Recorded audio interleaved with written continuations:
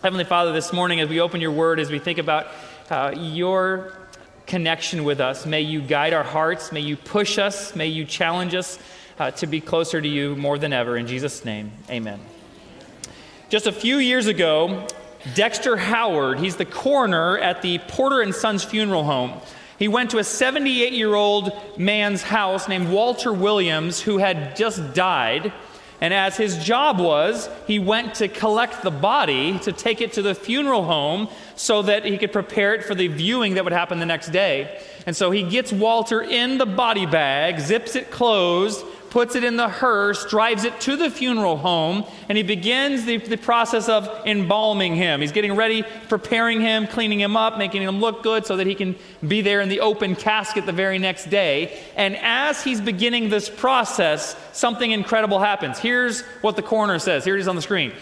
We got him into the embalming room, and we noticed his legs beginning to move, like kicking. Are you kidding me? Can you imagine this?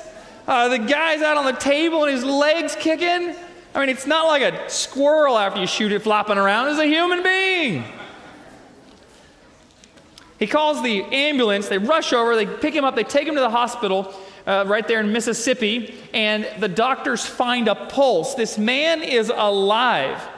A little while later, the cousin texts some family members. Here's what he says. Not yet. He's not dead yet. I don't know how long Daddy's going to be here, but I know he's back right now. It's an amazing story. A dead man now alive. One that wasn't breathing now is breathing. Dead lungs now pumping oxygen, or heart pumping oxygen deep into the blood. His muscles flexing, his cold skin now warm. He was dead, now he's alive. This morning, as we look at a story, a prophecy from God to Ezekiel to you and me today, I'm praying that it does a miracle in your life, in your body, wherever you are in your journey with Jesus, wherever you are in the connection with Him, if it's close or far. I hope that this morning it's an IV shot of energy and encouragement in your spiritual journey with Him. If you have your Bibles, I invite you to turn with me to Ezekiel chapter 37. If you don't know where Ezekiel is, I'll help you find it. In the Old Testament, you can find Psalms because it's the big book. If you find Psalms, you can find Proverbs, Ecclesiastes, Song of Solomon, Isaiah, Jeremiah, Lamentations. Finally, you get to Ezekiel. It's in there, I promise. If you have a Bible app, then you can find it really easily. Or if you need to use the Pew Bible, that's fine. You can follow along on page 614. Page 614. I'll give you some context as we turn there. Ezekiel is one of the major Old Testament prophets, just like Daniel. We were talking about him last week, and they were contemporaries. They lived at the same time. Same kind of stuff's happening. God's people have slipped away from God, and they are into idolatry. And basically, in not so many words, they've told God, we don't care about you. And as God does, He never forces Himself on people. And just even with His people that He loves so much, He won't force Himself on someone. And so instead, He allows people to understand what it's like to live outside of His care.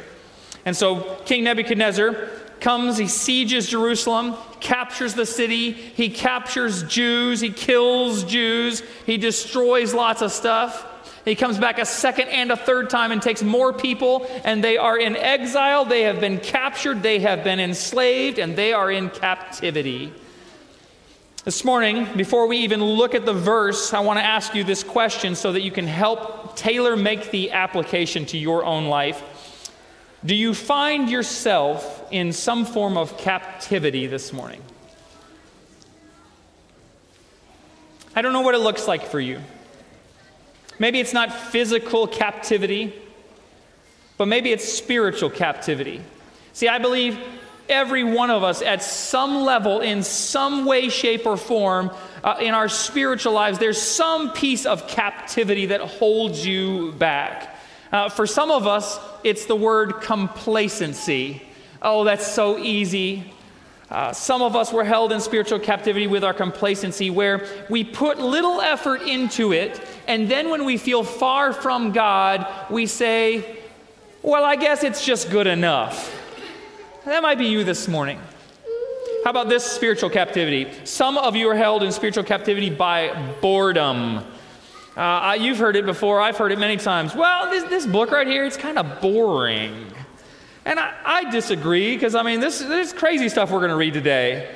But at the same time, with all the social media and all the advertisements and everything around you, I can understand why this can seem a little dull. How about this one? Some of you might be in spiritual captivity just because of making priorities. You're busy, you have work, you've got family, you've got sports, you've got it all. And so spirituality and connection with God sometimes feels like it falls to the lowest priority.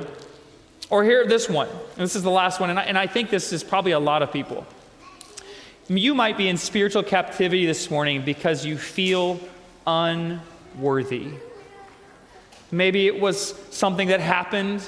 Maybe it's something that's happening. Maybe it's that you live a life that doesn't really honor God, and because of that you think, because I'm not already honoring Him, it's not worth the effort, and I'm unworthy to actually be close to Him. Wherever you're at this morning, whatever spiritual handcuffs you have that holds you captive, that restrain you from flourishing and deepening your relationship with Jesus, my prayer is that Ezekiel's message this morning, that it encourages you and pushes you to have a deeper walk with Christ.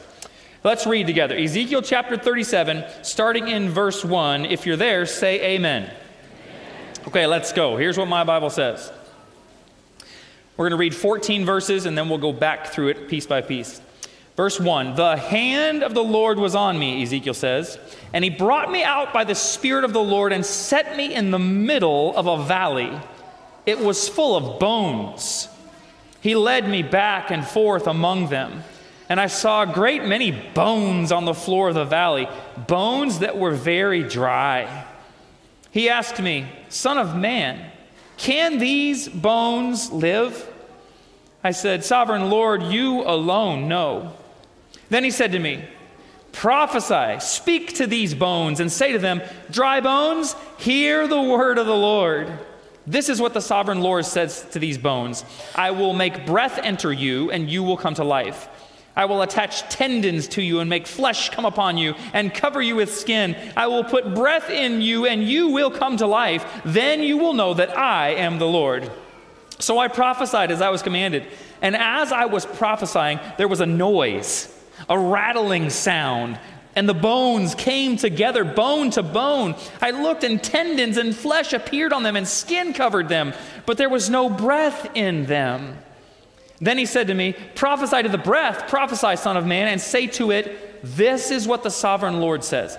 Come, breath from the four winds, and breathe into these slain, that they may live. So I prophesied as He commanded me, and breath entered them. They came to life and stood up on their feet, a vast army. You can't tell me that story is boring. What an incredible story. Ezekiel's whisked away to some valley somewhere in a dream. Now, I don't know about you, but when I dream, it is in 8K, high definition, total full color. My dreams are so vivid. Any other dreamers in here? Okay, I also sleepwalk. Any other sleepwalkers in here? We can be friends. Yes, back in the back. Ask my wife. It is crazy sometimes where she finds me walking around the room in my underwear. It is scary. Let me tell you. If I'm in Ezekiel's shoes and I'm in this dream, it's very, very vivid. He's in this valley, but it's not a lush river valley. It's not green with grass. It is a dark, desolate valley full of bones. What kind of a walk with the Lord is this? When I was a little boy growing up, we lived on a farm, and I loved this place. There was cows and horses and all sorts of stuff. There was fields, the growing things. There was also woods. My favorite place was this cherry tree that had a giant tire swing that you could swing out over this valley. And I distinctly remember one day my dad and I went on a walk, just hanging out. We walked through the woods, and as we're going along, I noticed something sticking out of the ground. And we moved the leaves and moved the debris away to find out it was a bone. It was a femur this long. We kept looking around, and we found a jawbone. We kept moving around. We found a skull, and I'm thinking, what kind of a weird graveyard is this? And my dad, he said, oh, Matt, I know what animal this is.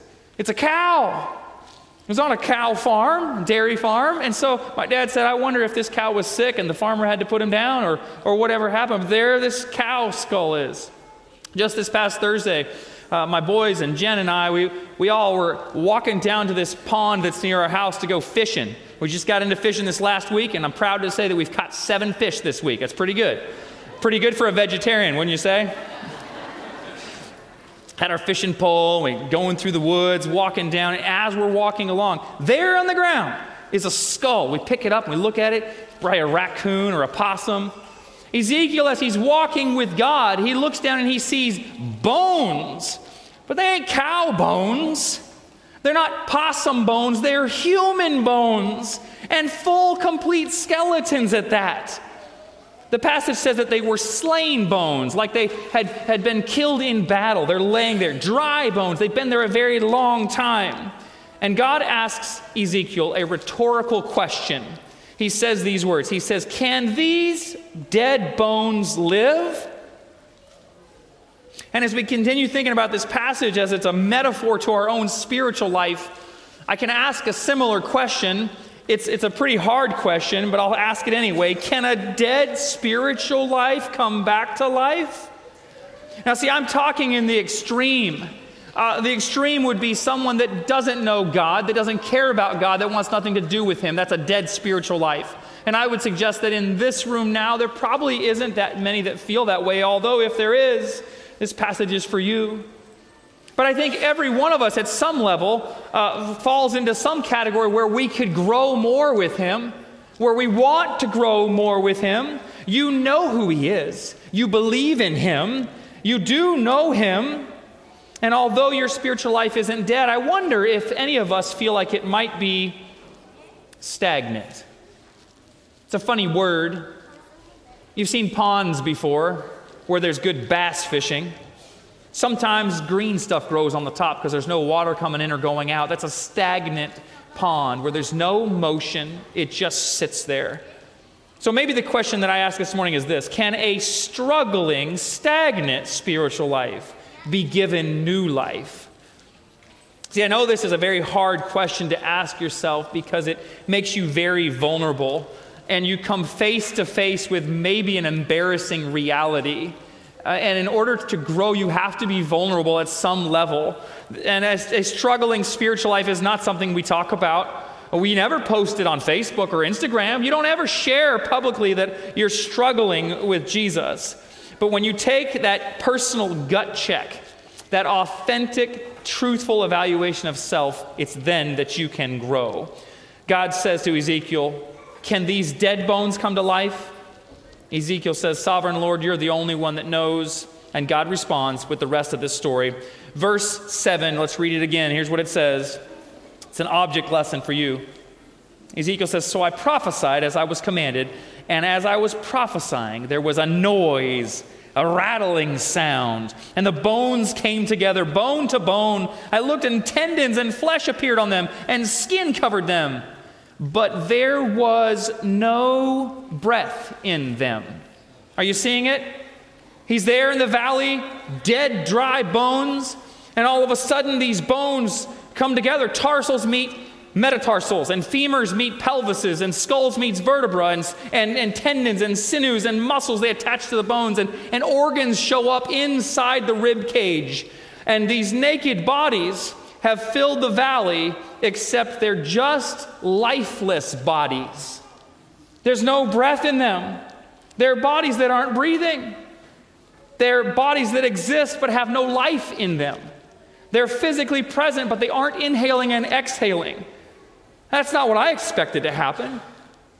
I wonder if Ezekiel expected to be standing in the valley surrounded by zombies. I might step on some toes this morning, and I'm okay with that. There's some here this morning that may feel like you exist as a spiritual zombie too. You want a spiritual life, but you believe that a growing spiritual life grows only by church attendance or watching online. After the closing prayer is said, your spiritual life is put on pause, and you turn into the walking dead until the next week when you get an hour-long Jesus fix, and then it's back to spiritual life zombiehood. You may feel trapped in this endless cycle where there's no hope of anything deeper, any kind of growth, and you just exist, and your spiritual life exists where you're alive and dead at the same time. I don't like talking about that. And I'm glad that Ezekiel's vision that God gives him doesn't end there, because that's discouraging.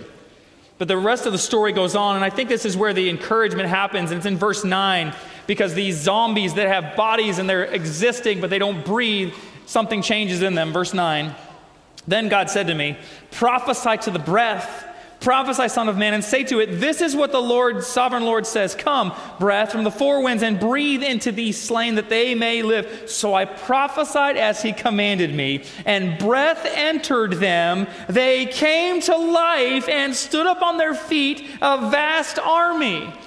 It's a picture of new life in old bones. It's almost a perfect a repeat of what happened in the Garden of Eden, as God kneels down and pulls dirt together in the shape of a body, a lifeless body that is just bones and flesh. There's nothing special about it. But when God puts his divine mouth on the lips of Adam and he breathes into his nostrils the ruach, it's the breath of life. That's what Ezekiel says, and it's in Genesis 2. That's when man becomes a living being. And it happened in Genesis, and it happened here again, where a dead body has new life as God breathes his breath into him. And it brings me to a powerful point that you can't forget this morning. We'll put it up on the screen. It may not show up how I intended it, but let's see what we got here. Go ahead to the next slide. A growing spiritual life takes two parts: human invitation and God inflation. Would you say it again with me? A growing spiritual life takes both human invitation and God inflation. Without the breath of God, the inflation into the soul, there can be no spiritual growth. Without the invitation, God won't inflate you either. It's both. It's a good thing that God's always willing, but without the invitation, he won't impose himself. And I have an illustration that I really want to share with you this morning, but it could go very badly. Are you willing to take that chance with me? Nah, it was weak. Are we willing to go there today? Okay, I like this. I'll be right back. I'm not going too far here today. All right, let's see what we got here. Park. All right.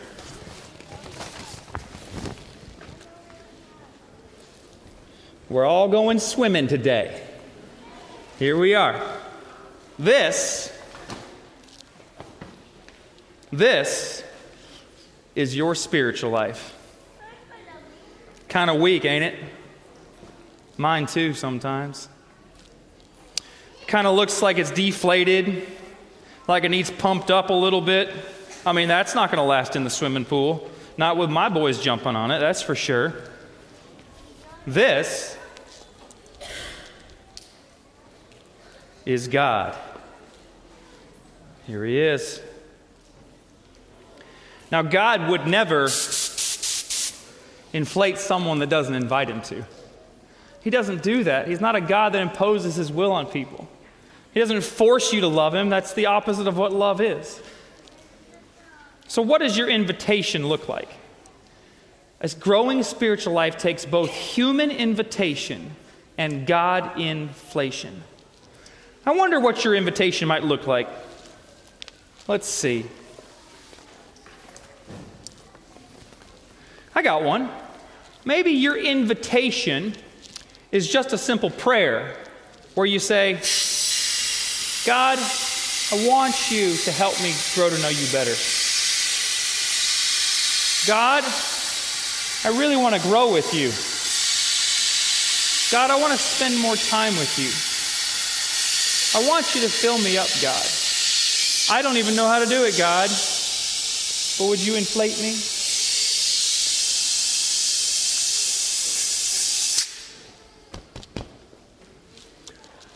What else?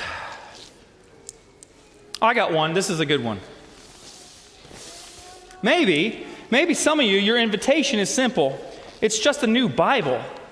I mean, some of you have lots of Bibles, and you may not ever want to read it. Some of you don't have a Bible that you like, and so maybe you say, God, I want to get a Bible that I enjoy. Would you speak to me through that Bible? Maybe you like the King James Version. Maybe you like the New International Version. If you like one that really just shows God's love and really easy to read words, try the New Living Translation. God, I want to hear you. Maybe it's one of those coloring Bibles. You ever seen those? Those are cool. Maybe you like to color. God, I want to see you through color. Maybe your invitation is something a little different. Maybe you like to journal. And you say, God, I want to talk to you through journaling. Oh, that's one of my favorite ways to connect with Him. And my spiritual life begins to grow as I tell Him what's on my heart, as I study about Him, to think about Him.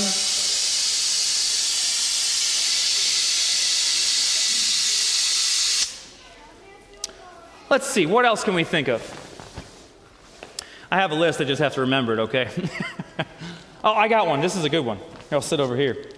This is a real good one. Maybe the way you invite God into your spiritual life is just saying, God, I'm going to attend church regularly. Not that that's the solution to everything, but I want to be in the presence of other people that know and love Him, and I want to worship together consistently. See, I know there's a million different excuses on why you can't come to church. Maybe you're tired, maybe you're worn out, maybe you don't like the music, whatever it is. But I'll tell you what, with that invitation, He'll inflate you.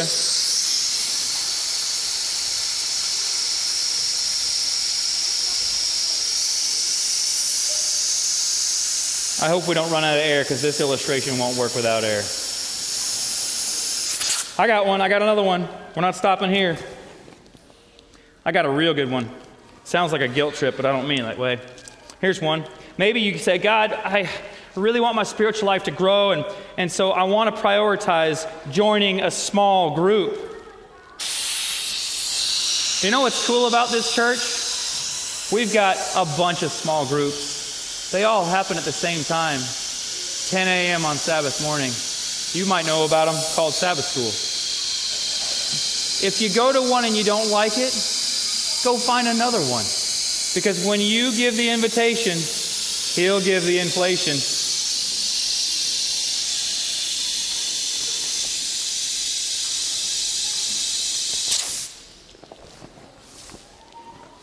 Let's see. Oh, poor guy. Let's see. I got another good one. This is a good one. Two more here. How about this one?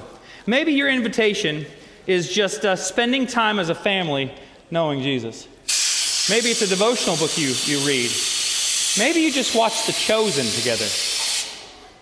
Maybe it's a devotional book you read with your spouse. How about this one? This is a great one.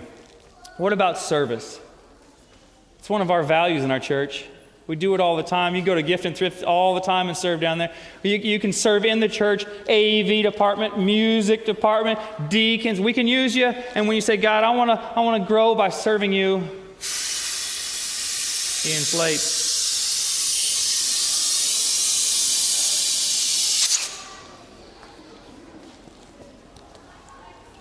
A growing spiritual life takes both human invitation and God inflation. And when we work together hand in hand with God, our relationship with Him will grow and grow. And at some point very soon, when He comes to get us, we're all going to stand together and say, "How great Thou art."